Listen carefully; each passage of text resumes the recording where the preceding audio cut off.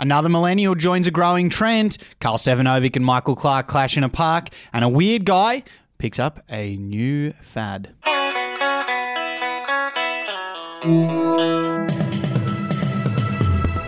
Hey, this is Effie Bateman, and this is your Daily Batuta for Thursday, the 19th of January. My name's Wendell Hussey. Always great to be with you.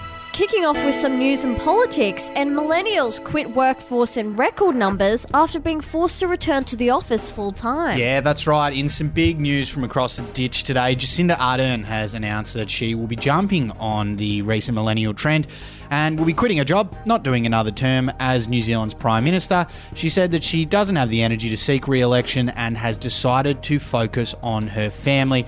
This comes as demographers report a increasing trend in millennials where they quiet quit in search of a better work-life balance, which obviously has been largely criticised by older generations who don't understand why anyone would choose not to spend decades in a job that's detrimental to their mental health, with a boss who basically doesn't give two shits about whether they live or die. Stating that she just can't even right now, Ardern admits she's looking forward to not having to answer phone calls anymore or sitting in a stifling office chair, as she much prefers to work from home in a pair of comfy trackies. Yeah, apparently that was a big factor in her quitting, was basically New Zealand voters forcing her to work full-time from the office, and there was no Yeah, work they did the from home 4-day flexibility. work trial thing, and it didn't really take up. Yeah, so Yeah. that's it. She's packed it in. Yeah, Looking for a new job. Might smash a few hours of The Sims. Yeah, good on her.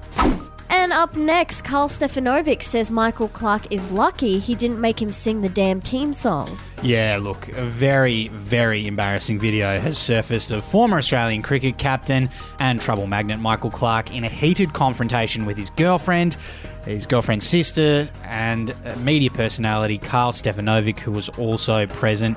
The drama has been dubbed Australia's first proper celebrity scandal, and has just proven that it doesn't matter how rich you are, 4 bottles of rosé and a carton of Coronas will always bring out the inner feral in you, the inner Liverpool, Southwest Sydney, I believe, Michael Clark. Yes, speaking to the Batuta Advocate today, the lesser-known fourth Stefanovic brother, Rodney Stefanovic, an assistant editor for the late Ralph magazine, says that his bro would be used to that kind of drama. He said, "We grew up in Cairns. You see that shit every night at Gilligan's." Although Carlos did say that he could feel the red mist clouding his vision when Pup started talking shit to him. He said he nearly held him against the wall and made him sing the damn team song. It's what Kadich would have wanted. Yes, if you're not familiar with that, talking about the change room scandal probably 15 years ago, where Michael Clark wanted to leave and go party on a boat, and Simon Kadich, a fellow cricketer, held him against the wall and told him he had to stay to sing the team song. Oh. Very niche. Anyway. The only Michael Clark lore I know is when Laura Bingle threw the ring down the toilet, was it? Her engagement yep. ring, yeah, that one. Might have even been Lara Bingle, perhaps. Oh, was it? I don't know. Could have been. Who knows? Not she Laura has Bingle. changed her name, so yeah. I think she's Worthington now, so maybe okay. maybe she did change to Laura too. I'm not too sure. I'm not across these sorts of things. But we will finish up with some local news. Yes, and a weird guy who did a poo in the urinal in year 8 is now really into ice baths. Yeah, look, in the dying abyss of Facebook, Cohen Pekamas from Batuta Heights has emerged from the content doldrums to tell the world he's really into ice baths now. His former classmate Mark Frisbee told The Advocate that he actually hadn't heard much from Coyne since he left Batuta Heights Sports High in 2010. However, the memories he does have of the young man are not good. As Mark said, and I quote him here, he's a weird guy. In year 8, for some reason, he decided to do a poo in the urinal, and it wasn't like he did it for a joke. He just did it in front of us. Maybe he thought it was a joke, but for me, it wasn't. Mark now says that Coyne posting about getting in an ice bath every morning was enough to remind him that he needed to purge a few more people he's still following on Facebook. And as he said, God, I can still see him bent over laughing his head off while the rest of us frowned and shook our heads. Interesting correlation between ice baths and urinal poops. There's always a mate who takes things too far.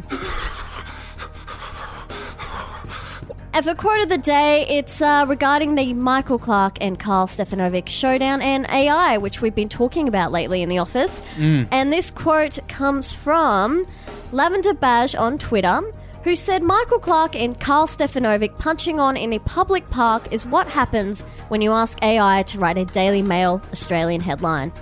I think we need Carl Rees to come back from the future and get rid of AI, get rid of think so chatbot, too. chat GPT, all that sort of stuff. Well, I mean, our jobs, it's taken down a fellow. I actually don't mind that. I'm pretty happy with the AI taking my job. Yeah, please. what would you do instead? Oh, like media comms for Batuta Council, or like, I don't know, something for like the Queensland Rugby Union or Rugby League. Yeah, I can see that. Some like sports media kind of thing, but probably just council comms. That's It pretty makes good. a lot of money. Well, the last time they advertised, I nearly applied, and they were like, I think they were like 95k package plus super and a car. Oh, that's really good. And you just do write-ups on like fucking a new park that we opened out of Batuta Heights. Yep, I can get around that. Pretty easy. Right. AI can take my job. Anyway, that's what's making news for today. See you later. Bye.